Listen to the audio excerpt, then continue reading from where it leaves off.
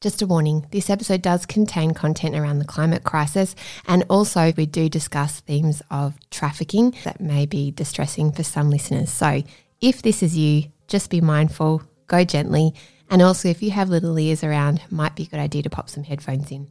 Okay, on with the episode. Hello, welcome to Taunts, a podcast of in-depth interviews about emotions and the way they shape our lives. I'm your host, as always, Claire Tonti, and I'm really glad you're here for season 2. Each week I speak to writers, activists, experts, thinkers, and deeply feeling humans about their stories. Big feelings, big conversations. That's me, and I wonder if that's you as well. Welcome to your place. Okay, the big feels are coming today from my guest, Zara Biabani. Zara is a climate activist and influencer. I found her through the Suggestible podcast community and immediately loved what she does. Her Instagram and TikTok accounts are called Soulful Seeds, and her message is all about figuring out how to live with the planet in mind. No small ask, I know. And I can feel some people when I bring up this kind of stuff just immediately switching off, because I feel like that too. It's too big and too scary and too hard and too complicated sometimes for us to handle while we're trying to just bloody get some washing done and, find matching socks and get out of the house on time. But Zara does it in a way that is kind of manageable and also really clear, and I think this is precisely the time where we need to look this kind of stuff square in the face. I'll tell you what I mean. Zara is a really, really good dancer, and each of her videos on Instagram and TikTok has her doing some really sweet moves while also sharing the current research around climate change and also environmental justice and sustainability and modern day slavery as well, and I'll get to that in a minute.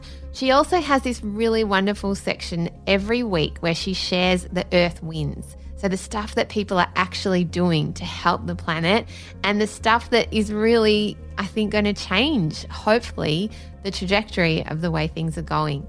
And that I know I look forward to, because it gives me some hope about all of this stuff, because there are solutions out there. It's just that we have to lean towards them. And there are so many people working so hard, especially young people in this space, just like Zara. She's really an incredible woman.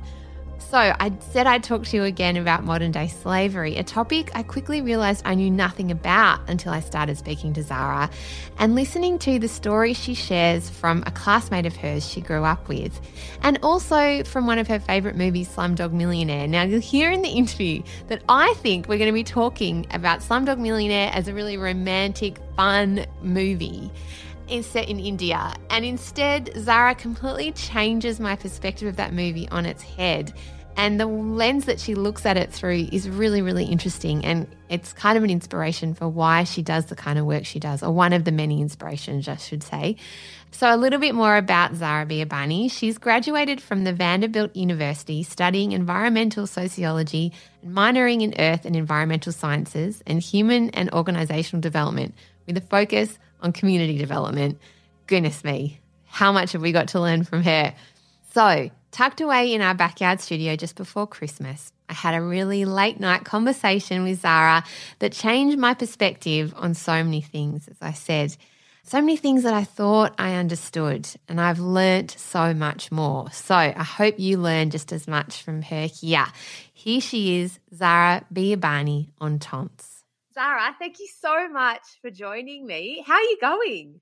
Yes, thank you for having me, Claire. I am doing really well. Just having a little break from school and not so much work, but getting to spend time with my family for this holiday week. So very thankful for that. Yeah, that's awesome. So are you in Tennessee? Is that where your family is? So I'm kind of all over the place at the moment. I am graduating university in Nashville, Tennessee. So I will be leaving Tennessee mid-December. And my family is based in Houston, Texas. So I'll be going there for a few months, really actually only 1 month. And then I'll be traveling for work.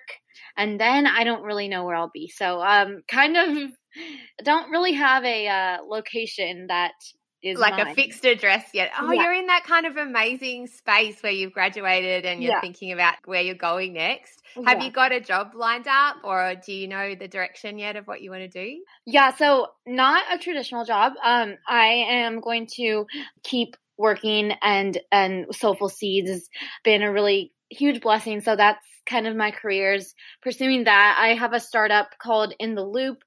So that is a rental clothing subscription service for sustainable and ethical fashion. So I'm also going full-fledged on that and just kind of seeing where that takes me, but sustaining myself through Soulful Seeds. Which is incredible and so exciting. And that's how I found you, actually. One of the listeners of another show I do, Suggestible, sent me a link to you and said, you have to meet Zara. She's just doing the most incredible stuff.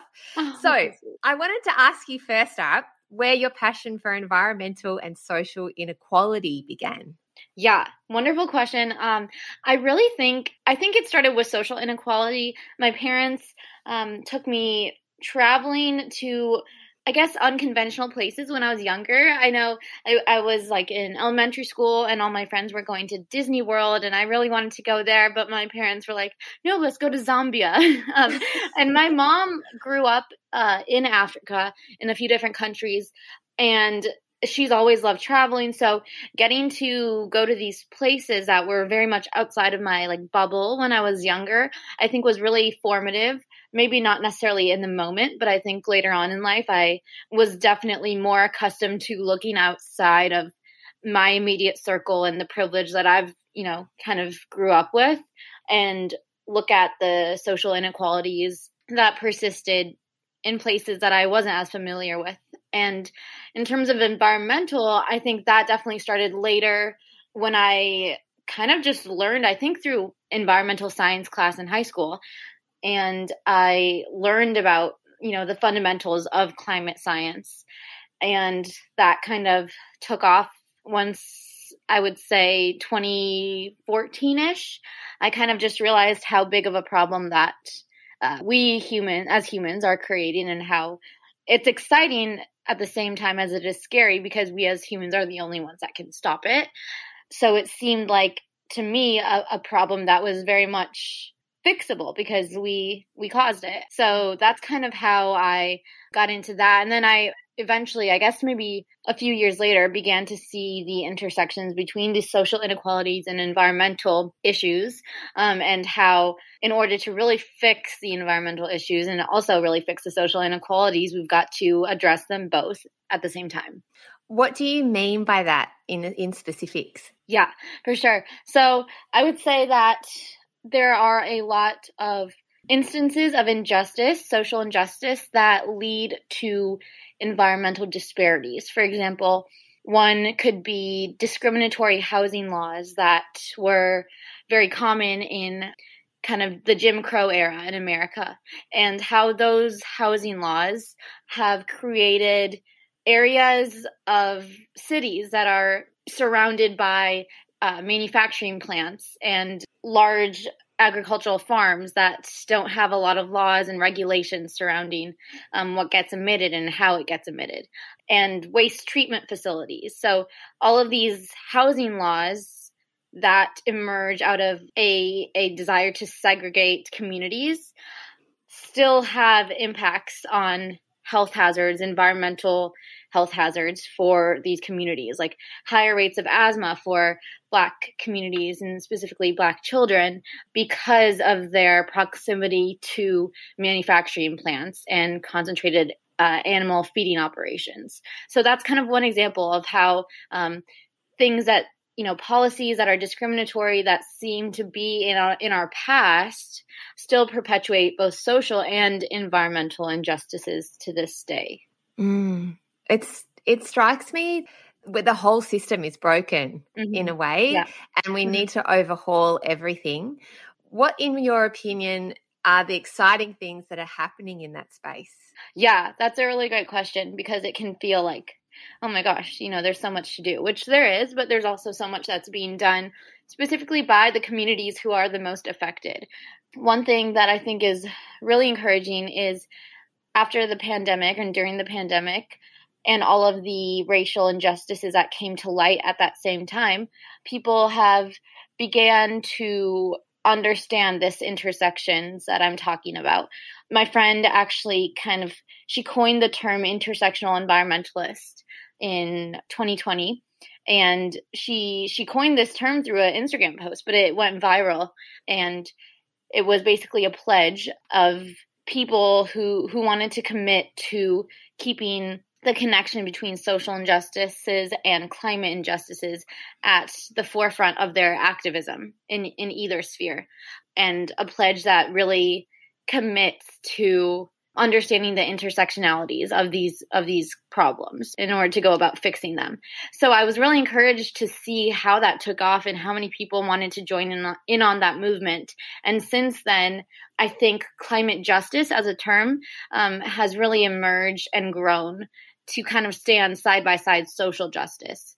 And so much so that in the US presidential elections of 2020, that a question about climate justice was asked for the first time in a presidential debate, which is very significant because for it to reach that level where citizens across the country are evidently concerned about it and are aware of its phenomenon is, I think, really powerful. Absolutely. And so when you talk about climate justice, in some ways, I think people might think, oh, we're talking just about global warming or the impacts of the climate warming. But you're saying it's that, but on a micro level, it's also the pollution of the soil and the water and the air. Is that absolutely? Am I right? Yeah, for sure. I think those are all super important things. It's also kind of the indigenous people and how their lands have been stolen from them and also exploited for years and years and years.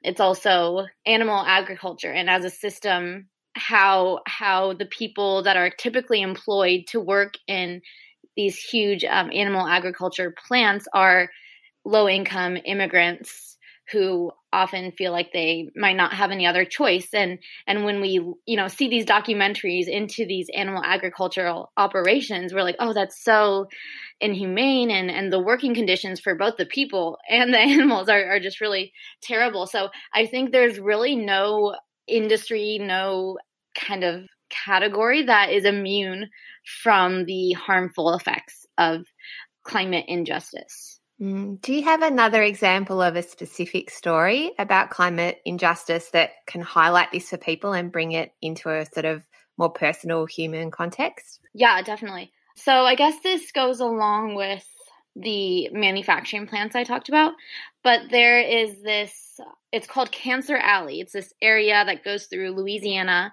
and in the south of America. And it's where there's a ton of chemical manufacturing plants. And one of the companies is Formosa Plastics, I believe the name is. And the area is known for having a disproportionate amount of cancer diagnoses and, in direct correlation with the proximity of these plants to where these people live. So that's like a, very direct way of understanding how these chemical manufacturing plants have a impact on the health of people and their longevity. Another one I can think of is disaster relief. So I'm from Houston, and Hurricane Harvey was a hurricane that really decimated our city in 2016.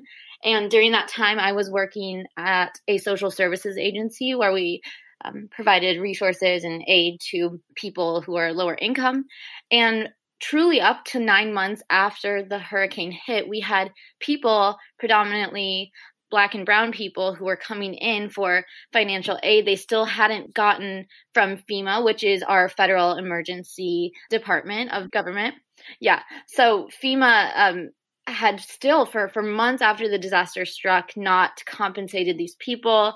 The people who were already, didn't have many assets and were really living paycheck to paycheck were just so out of luck. I mean, but the richer people could afford to get, just buy a new place, and get new cars and all of that stuff. So those disparities were really heightened there. And then after, I was really interested in the disparities in disaster relief and aid.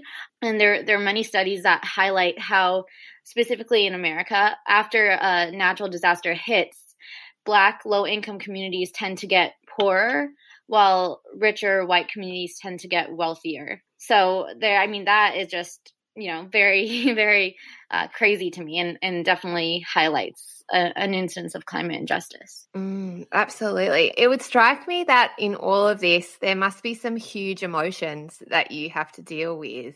How do you cope with it? Because I'm angry, and I wonder, and I don't look at this stuff every day. Yeah. How do you cope with that stuff?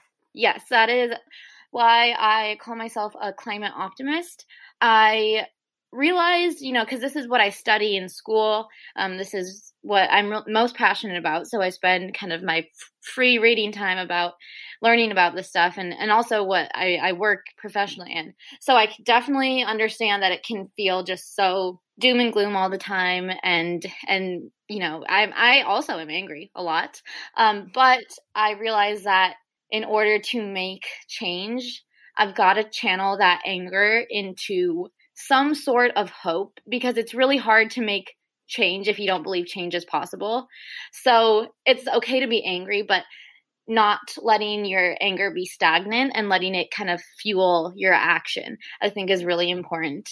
Because even if, one person can't facilitate huge systems change, but many people can help facilitate that. So I think it's really important to, again, channel that anger, those emotions into a sort of optimism that change is possible if we all get on board, if we all work together. And so that's why I think it's really important to celebrate the environmental wins, to keep people hopeful that change is happening, and it's only possible if we have, sustained action. Absolutely. What are some of the wins? Yeah, oh, for sure. So every week on Friday, I post like weekly environmental or weekly Earth Wins. And I love, the process of researching those and sharing them. And I found it to be really therapeutic to myself as well. So, just in this past year, I would say kind of some trends with the wins I've been reporting on are a lot greater recognition of Indigenous land management. And so basically for a long time in history, the government has been really distrustful of Indigenous ways of living with the land, even though they've been the best stewards of the land and they steward a majority of the biodiversity in the world. And so I've seen, through highlighting these good news stories, more and more acknowledgement of this Indigenous wisdom. And also in court cases, Indigenous people getting some sort of compensation, whether it's money or land, back after, like we've talked about, a history of oppression and removal and forced removal. So that's kind of one trend that I've observed. Another one is the appointment of more diverse voices in offices that have the power to make climate policy. And I think that even extends to the creation of offices like an Office of Environmental Justice. We're seeing that on both a federal and a state level, that there seems to be an acknowledgement that we need concentrated effort of diverse voices addressing these problems. It's not enough to have the same people, the same voices that we've had in positions of power fixing problems that they're not facing themselves. So I've seen a pretty widespread effort on behalf of different states and even the federal government itself to create spaces for people who are affected by these problems to actually have some power in decision making. I would say maybe another one.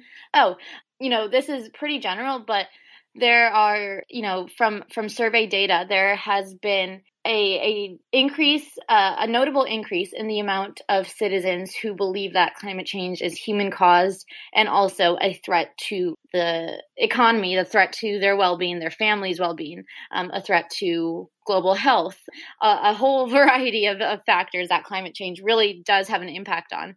And I think even though that seems like a very small win to acknowledge something that you and I have known to be true, it's a large win because, everything is people powered. So whether it's people making more informed decisions as consumers or people making more informed decisions as voters, when they have the reality of climate change in their mind, it's really hard to unsee.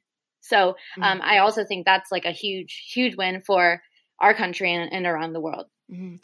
What advice do you have for people who are coming up against family members or friends who are like, oh, God, climate change, pff, that's not a real thing. What are Yeah. you all like, the Earth has always been warming, temperature fluctuates, get over it, that Yes. kind Oh of my gosh. vibe? I literally just wrote like a short ebook on how to have these conversations in the holiday season because I can imagine. I'm very lucky that my family is all on board. But those are really tough conversations, especially when they're with people that care about you, but you just can't get them to see the big picture. But I think one really good way is to relate it to your family, to what they care about too. So the easiest thing, like I just mentioned, is family. But saying, the likelihood that my child will grow up in a planet that is not livable for a lot of people is very high. So bringing up kind of something that is really sacred to that person, the ability to have a thriving family that is healthy is at risk with climate change. If they're more interested in numbers and the economy and business, talk about how there's not going to be any business on a planet that can't sustain its people, and that how that is at risk, and how the coronavirus, that pandemic, it was such a hit to our global economy, and there's ample evidence that viruses like COVID are going to increase in frequency and severity with climate change, because as we continue to invade wildlife and areas that are not really meant for humans to be in, we are going to face those repercussions. And, that's how COVID started. And that's how things are going to proliferate. Even the thawing of ice, the thawing of permafrost in the Arctic, there's scientific studies that prove that there are pathogens that have been dormant in that permafrost for centuries. And when the ice melts, what's going to happen? We don't know.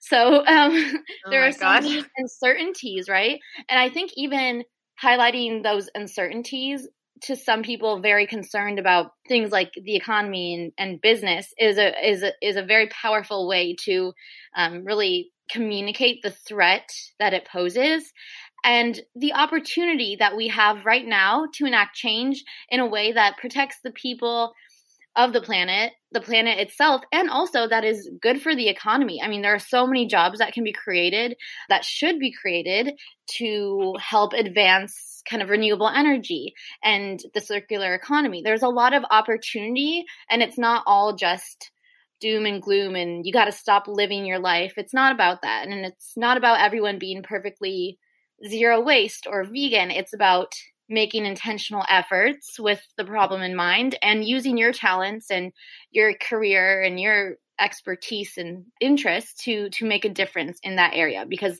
like we just talked about, there's no industry or area that will go untouched by the effects of climate change.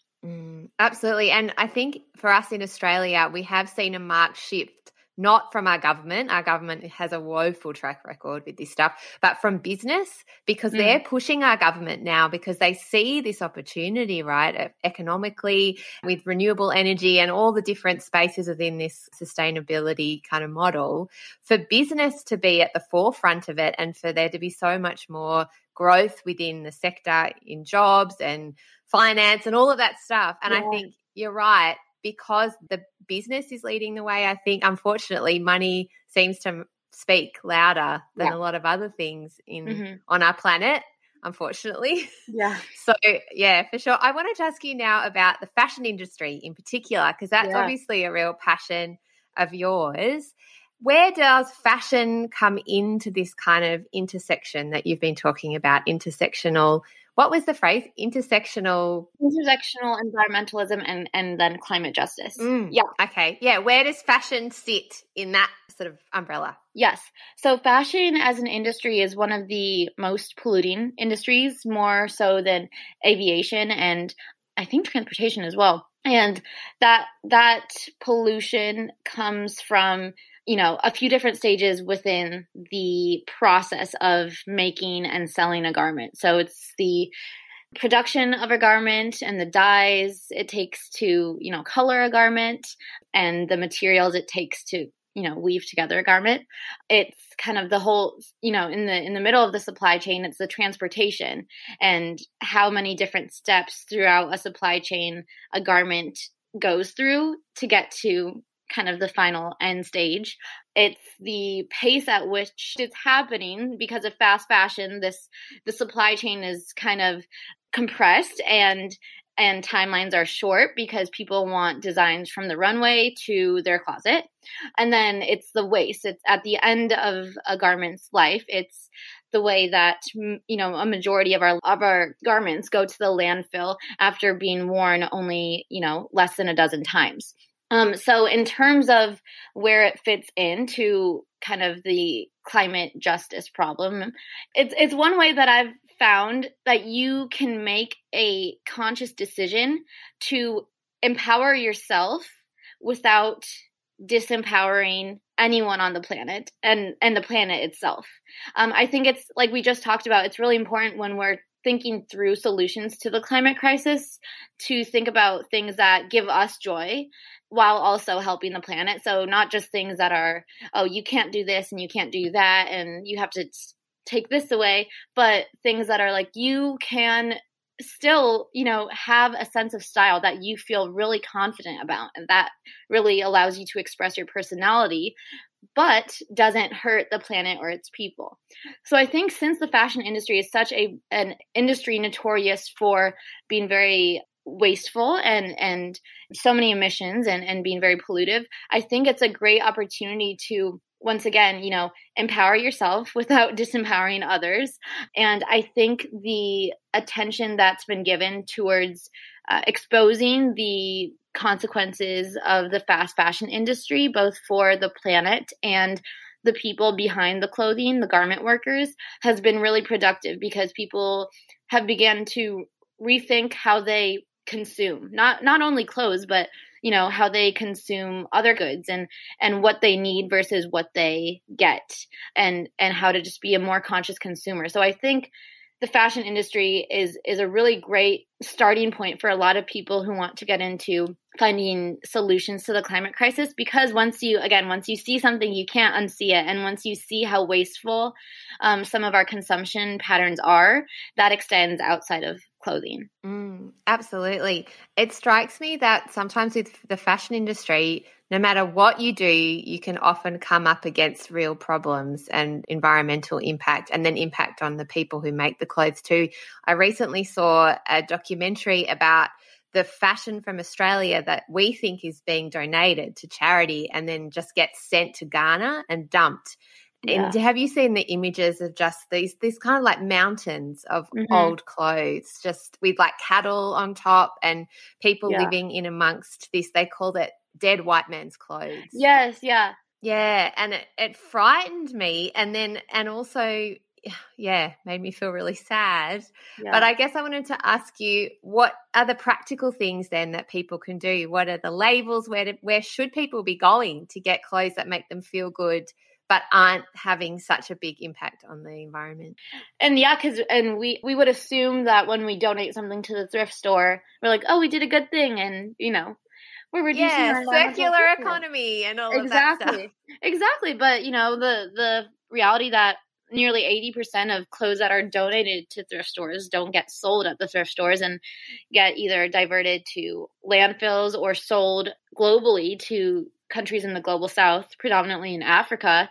And that ends up decimating those African countries' kind of garment industries themselves, because they're just getting an influx of clothes from the West and reselling them at really, really low values. I would say my biggest advice is to shop your own closet first and be intentional about what you already have and what you can do with what you have. 2 is shop your friends' closets. I'm a really big fan of swapping.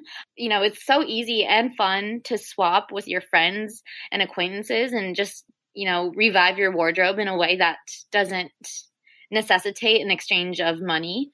And then 3rd, I think thrifting is a really good way to reduce your environmental footprint and also not contribute to harmful labor practices that are typically wrapped up in the fashion industry. But when you're thrifting, being mindful of, again, what you're consuming and what you need versus what you want.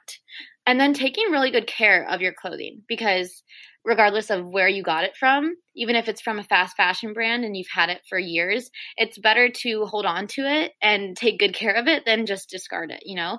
So treating your clothing as if it's something that someone put in their valuable time to make and make with care, I think is a helpful way of just thinking of whatever piece of clothing you're wearing and whatever piece of clothing you're trying to buy. And then finally, supporting brands that are trying to dismantle the hold that fast fashion has in the larger fashion industry. So sustainable and ethical fashion brands that are working with organic materials or reclaimed fibers, and that are being really transparent about their supply chains and their goals for sustainability and their current practices in sustainability. I think transparency truly is key, because it's really hard in today's day and age to have a supply chain that's completely like 100% thumbs up, you know? Yeah. But if a brand shows an effort and a willingness to be really clear and honest about their efforts and their intentions and what they do know, I think that is a really good sign, because they are admitting that they are not perfect. There's, no one is perfect. But especially as a brand in the industry, it's really difficult to be perfect. But they're making the effort to do what they can to really change the industry from within. And that's what we're trying to do with my startup In the Loop. Is one thing that I found is that supporting these brands, these sustainable and ethical brands, is really difficult because of, several barriers to access, the primary being cost. Because these brands are really intentional about their material choices and about who makes the clothes and how they're fairly compensated, the prices have to be higher than the prices that we're used to browsing fast fashion websites.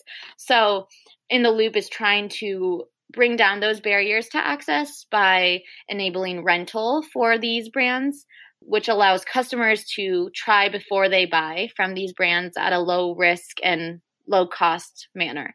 So I would say, yeah, those are, sorry, I kind of rambled, but No, that's exactly what I wanted you to talk about. I was hoping that you'd get to what you're doing without me having to ask. So yes, but that's kind of what we're trying to do is move circular fashion forward through increasing accessibility to sustainable and ethical brands, so that the movement is something everyone who wants to be a part of can be a part of.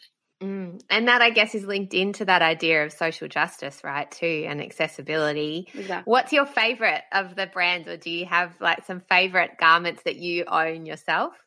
Yeah, so I would say I really like the brand Selva Negra. I think they're really great, and they're really committed to size inclusivity, which is wonderful. I really like Hara, the label. They're based in Australia, and they make really good quality basics that are dyed in natural ways. Other than that, I truthfully mostly thrift, and I wanted to be able to support these brands myself, but I was like, even as an influencer in this space, I can't afford a lot of these garments, and I want to be able to support them, but how can I do so? So that's kind of where the idea came from. But yeah, I mostly thrift and shop my friends' closets. All right. I think that's such great advice. That's awesome. Millions of people have lost weight with personalized plans from Noom. Like Evan, who can't stand salads and still lost 50 pounds. Salads generally for most people are the easy button, right? For me, that wasn't an option. I never really was a salad guy. That's just not who I am. But Noom worked for me. Get your personalized plan today at Noom.com. Real Noom user compensated to provide their story. In 4 weeks, the typical Noom user can expect to lose 1 to 2 pounds per week. Individual results may vary. Hey, it's Danny Pellegrino from Everything Iconic. Ready to upgrade your style game without blowing your budget? Check out Quince. They've got all the good stuff, shirts and polos, activewear, and fine leather goods, all at 50 to 80% less than other high-end brands. And the best part? They're all about safe, ethical, and responsible manufacturing. Get that luxury vibe without the luxury price tag. Hit up quince.com/upgrade for free shipping and 365-day returns on your next order. That's quince.com/upgrade. That brings me to a fun conversation I wanted to talk to you about. We often ask a guest on the show for a TV show or a film that's been really formative for them. And I asked you and you said Slumdog Millionaire, which, oh God, what an amazing movie. And just in case listeners can't remember, I'm going to give a little synopsis first of the movie and then we can have like a lovely, delicious deep dive because it's such a gorgeous one. So Slumdog Millionaire is about a Mumbai teenager reflecting on his life after being accused of cheating on the Indian version of Who Wants to Be a Millionaire. The story of Jamal Malik, an 18-year-old orphan from the slums of Mumbai who is about to experience the biggest day of his life. With the whole nation watching, he is just one question away from winning a staggering 20 million rupees on India's Who Wants to Be a Millionaire. But when the show breaks for the night, police arrest him on suspicion of cheating. How could a street kid know so much?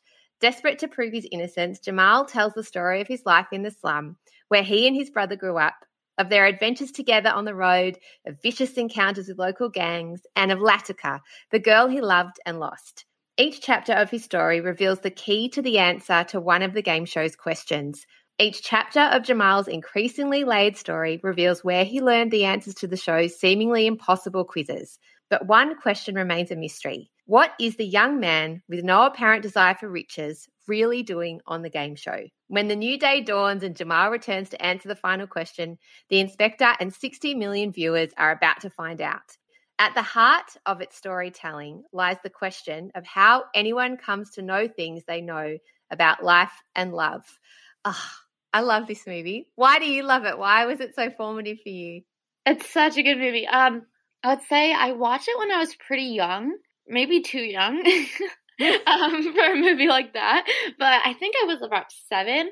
And oh my gosh, I just remember specifically the scene about it kind of hinted at, sex trafficking and also the exploitation of orphans and slum children in India. My mom is Indian, and so I think there was some sort of connection in that way. And I'd never seen the country like that, or framed in that way. But I knew that it was, throughout the movie, I remember asking my grandma, who is from there, like, is this, does this really happen? And she was saying, yes, yes. So I think that, first of all, it really just opened my eyes to how privileged I am and how that could have easily been something that I went through, not the game show probably, but just, living in poverty in this country with billions of people that, also call it home.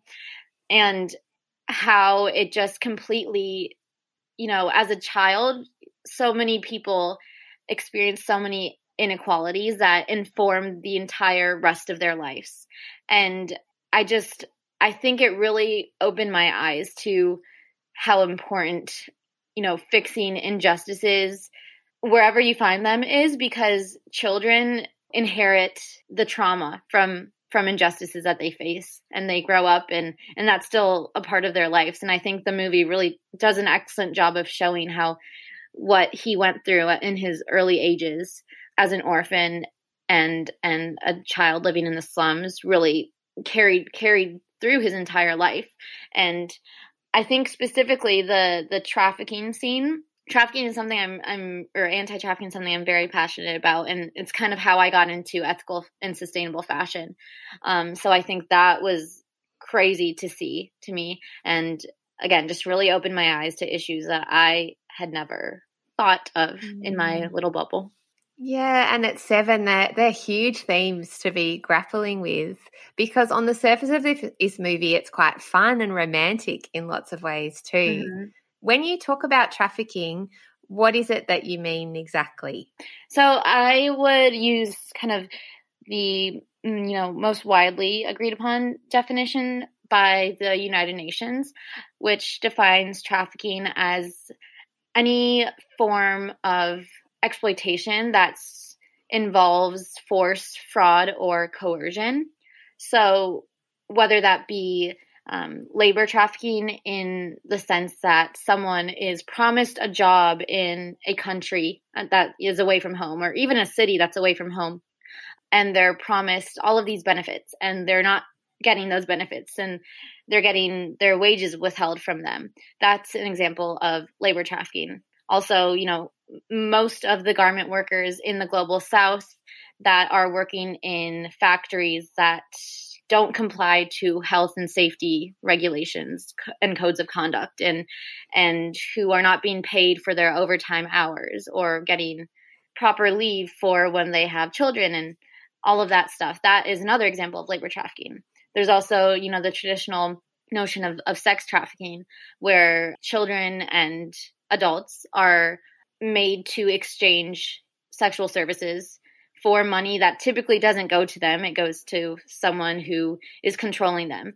I think something that is really powerful, the movie talks about this in the instance of a child and how she was trafficked and sex trafficked, but also something that I've noticed through anti-trafficking work in the States is that a lot of people are convinced by their pimps, the people, typically men who kind of control them and keep their finances, convince these people that they want to do this and that it's on their own volition.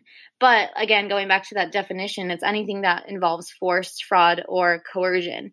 And often, a majority of the times, the way that women and children and men as well are lured into this trade is through false pretenses and is through grooming practices that are, very, very strategically planned in order to take vulnerable people out of, wherever they may be, wherever they call home, into a foreign place with the promises of love and money and happiness. And none of that is part of the package. So, that's kind of what I mean by trafficking. And I actually, my blog, Soulful Seeds, when it started, it was about health and faith and wellness. And I wrote a piece about mental health, and someone I went to high school with reached out to me and said it resonated with her. And we got to talking, and she told me that she had been trafficked throughout high school. And that kind of unlocked a part of my brain that remembered the movie. And then I was like, I never thought of that as something being so close to home. I was thinking of it in a global context, and let alone, in my community, I was not thinking of it as something that was a real present threat and something that my classmates were experiencing. So from that point, I got into ethical fashion because I was like, trafficking is such a huge problem. How do I go about being an advocate against trafficking on a day-to-day basis? How do I incorporate this advocacy into my daily life? That's how I came about ethical fashion and being a conscious consumer as a way to combat labor trafficking. And then from there, I realized the environmental impacts of the fashion industry. So it kind of came full circle, but this all kind of started with an interest in anti-trafficking efforts and a testimony from someone who was an acquaintance, but someone who lived in the same city as I lived in and I went to school with, that shared a very intimate and personal experience with me. Yeah. Do you mind talking about a little bit more? You don't have to talk about her name or anything, but what was her story? Because I think that would shock a lot of people. I think when we think of trafficking, we think of people being moved from place to place overseas in different situations that aren't so close to home. Yeah, definitely. I didn't ask much, but what she told me was basically that during the day she had gone to school and gone about life as usual, and at night she would be taken to some place by her trafficker and trafficked, and it was in Houston. So I lived in a suburb of Houston, so she would be taken somewhere else in the city. And she told me how that continued even as she graduated high school. I believe it was with a different trafficker, but I think that shows how, again, going back to the childhood trauma, how that stays with you, and sort of trauma can become a part of your identity. And I think that it was just a very crazy story, for lack of better words, to me, that really opened my eyes to this issue and how it's not just what I saw in the movies and what most of us think of when we think of trafficking. It can be close to home, and it can be in our backyards. It can be something that our friends get swept into and something that we ourselves get swept into. And I wonder too, is that sometimes something that happens within families or within extended families? Yeah. With that Because to me, that sounds like it would have had to involve her family in some way if it was happening after school. Yeah, absolutely. Again, I didn't ask, but 2 years ago, I worked in an anti-trafficking agency in Tennessee called End Slavery Tennessee. And a few of the women who were part of the program, it's kind of a rehabilitation program helping survivors. They grew up in very rural towns in Tennessee that were, drugs were a big part of the community. And their parents and their family members were big drug addicts and users. One woman who at the time was probably in her mid-40s told me how her first introduction to both drugs and trafficking was when her aunt was high. I can't recall what drug it was, but her aunt was high, and her aunt's dealer came over to her house, and the dealer was also high, and the girl at the time was 12 years old, and the dealer forced her to take the drug because he thought she was a police officer, and he thought that was a way to ensure that she was if she would take the drug. And because her aunt owed the drug dealer money for the drugs, he also told the aunt that a way she could repay him was through letting him have sex with her niece. So when this girl was 12 years old, she was raped in front of her aunt by her aunt's drug dealer and forced to take drugs. So that was just one story about how, within the family, it can be endemic and something that persists throughout small towns and communities, because oftentimes prompted by either economic, financial need or drug and substance abuse. My goodness. Yeah, I think, I wonder if you agree with this, that the more we tell stories like this, the more people can build empathy for these situations, and then the more change can happen. What can people do in this particular space? Do you have any organisations you work with where people can contribute in some way or help? I know in Australia there's a place called Eden, which helps survivors of trafficking create jewelry and give them skills, and then they sell that jewelry here. And I know there's obviously lots of other organisations. Do you have anyone that people could reach out to? Yeah, I would say I totally agree with your point about empathy. I would actually recommend a YouTube channel. It's not a nonprofit. It's a YouTube channel, and the person who runs it has a GoFundMe, I believe, and a Patreon where you can support his work and also the people he interviews. But he goes to Skid Row, which is a street in Los Angeles that's very notorious for drug and substance abuse and homelessness. And he interviews people. And it's there should be trigger warnings for every single video because it unpacks some really heavy trauma.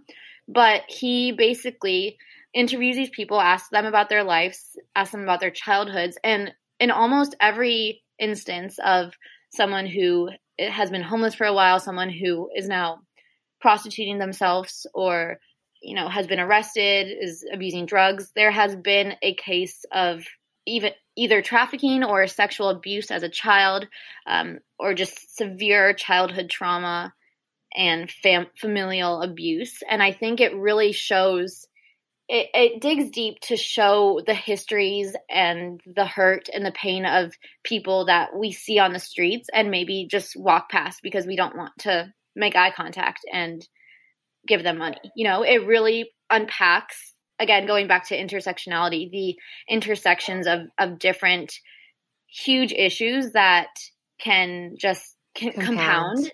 Yeah. And really just impact someone's life. So I think that's a really great way to hear these testimonies of people's lives and experiences and build that empathy.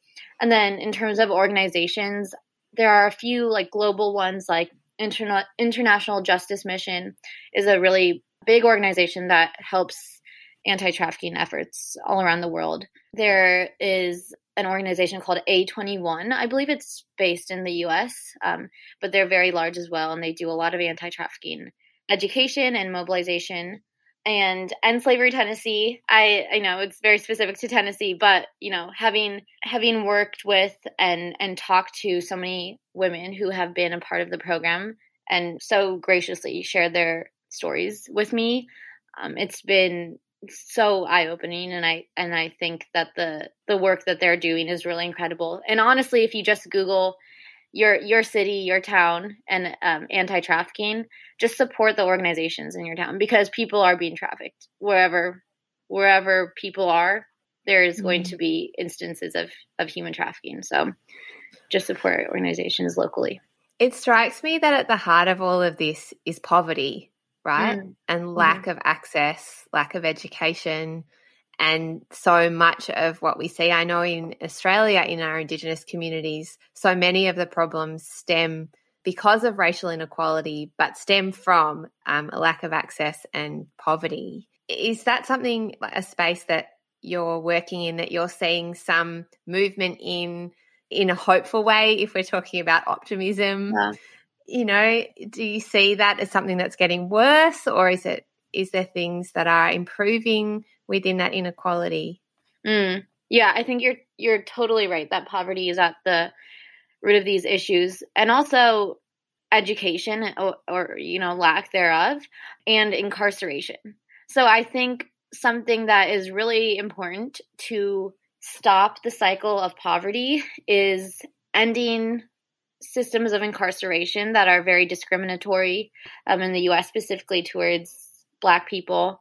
That is really fundamental because, like we've been talking about, kids need a healthy support system to grow up and be a healthy, active member of society. Without that, if they have parents incarcerated, especially if it's for wrongful reasons, it's really hard to grow up in a healthy and positive way. It's also hard to dedicate time to your education if you're dealing with all of this stuff at home.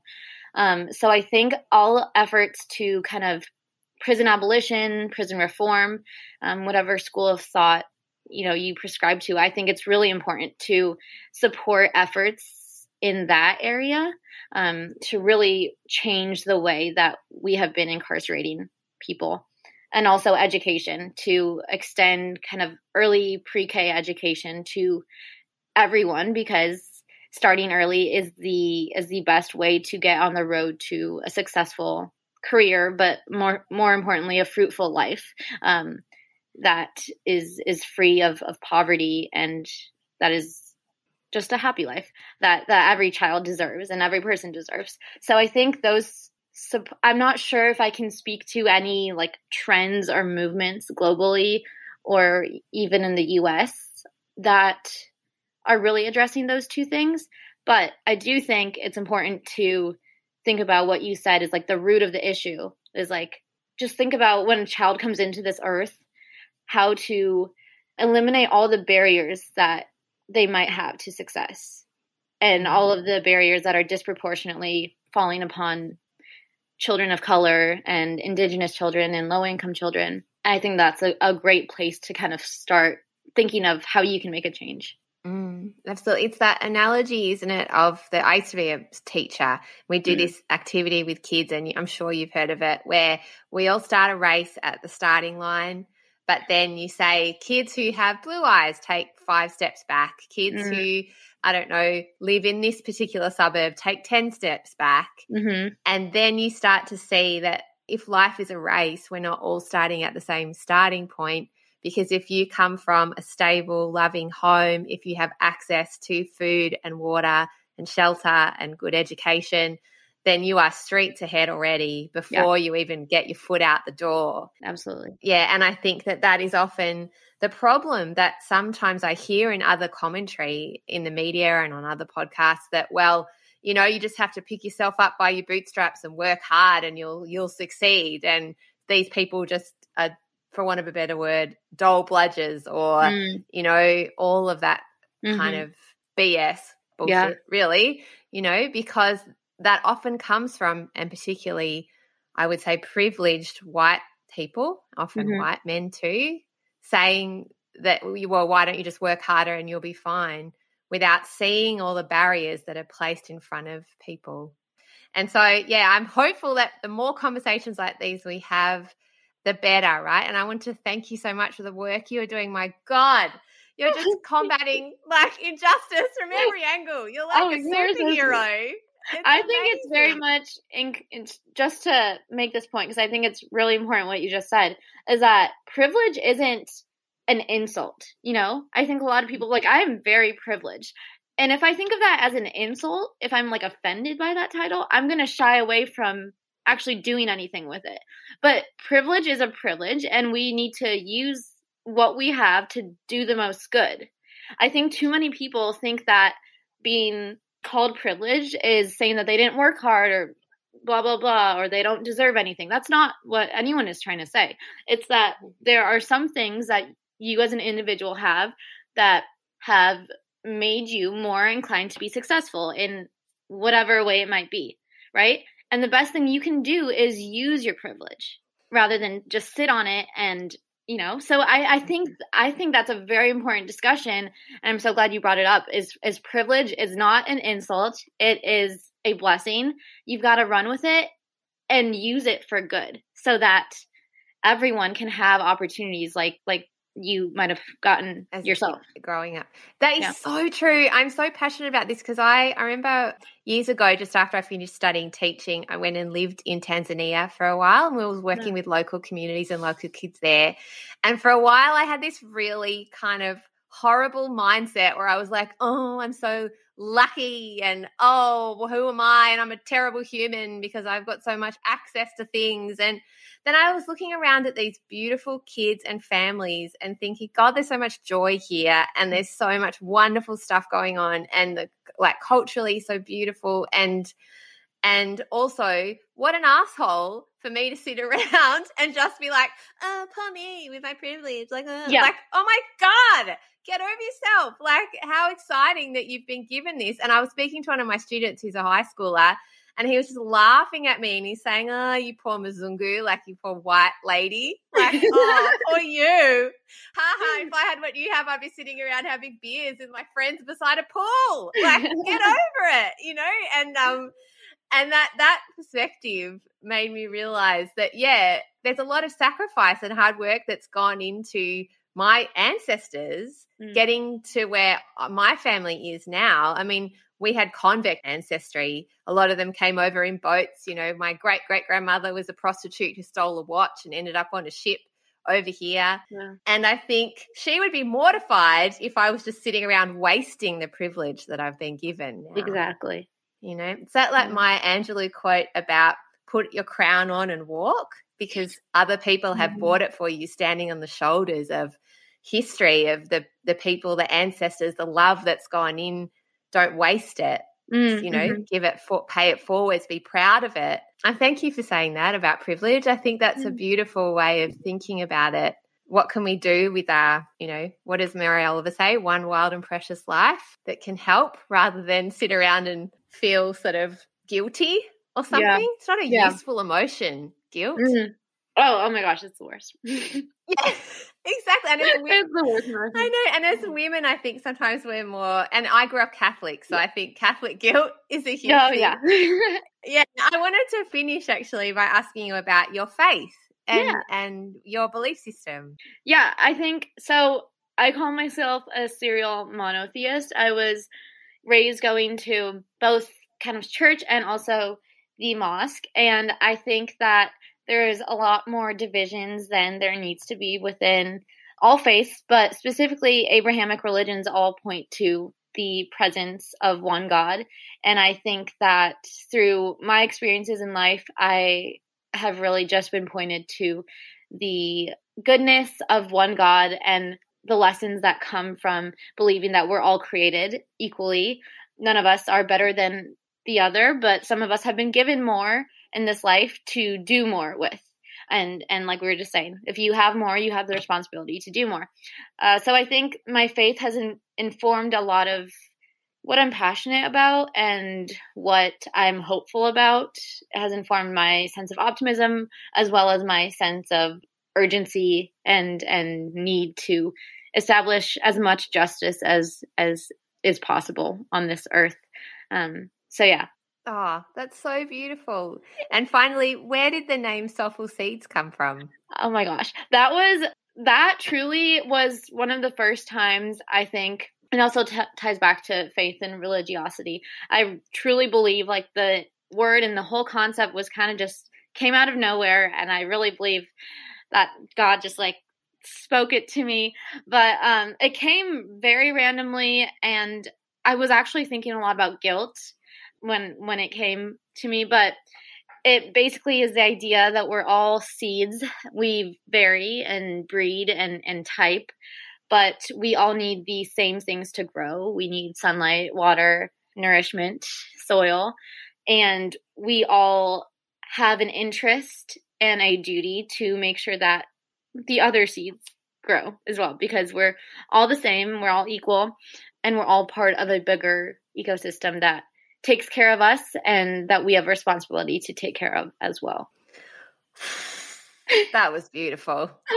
My goodness, that was beautiful.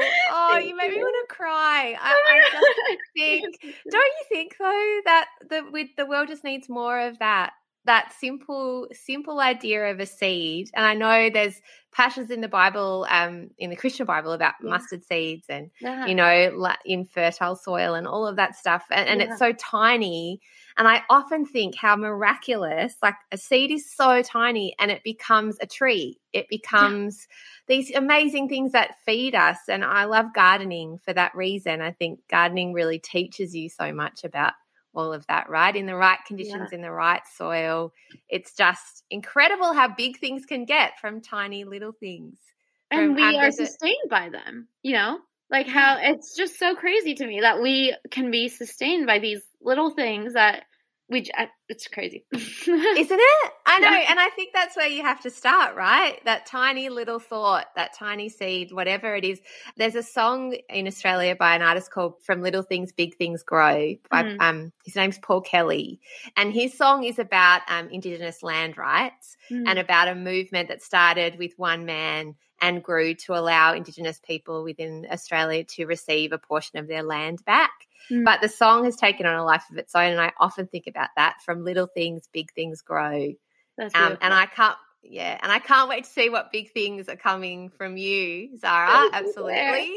Thank you. You were so kind. This was such a lovely conversation. Oh, it was beautiful. Thank you. And I can't wait to share everybody with all the links underneath in the show notes. And you can find Zara at Soulful Seeds on Instagram and her blog and links and all of those things. All right. Thank you. Bye. You've been listening to a podcast with me, Claire Tonti, and this week with Zara Biabani from Soulful Seeds. For more from Zara, you can head on over to her account on Instagram at Soulful Seeds and the same on TikTok.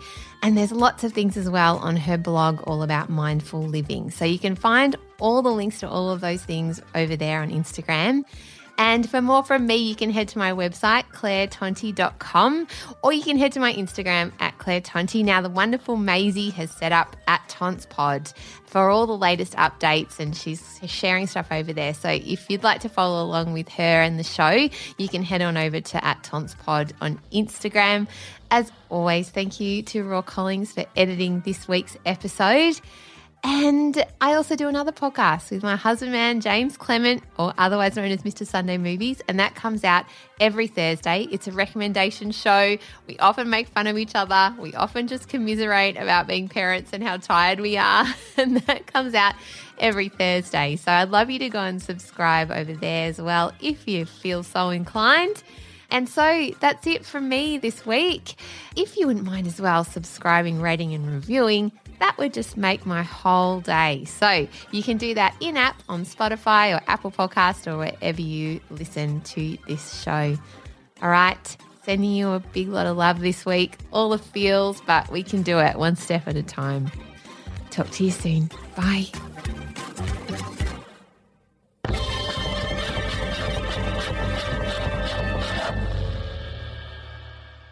I would like to acknowledge the traditional owners of the land on which I create, speak and write today, the Wurundjeri people of the Kulin Nation, and pay my respect to their elders past, present and emerging, acknowledging that the sovereignty of this land has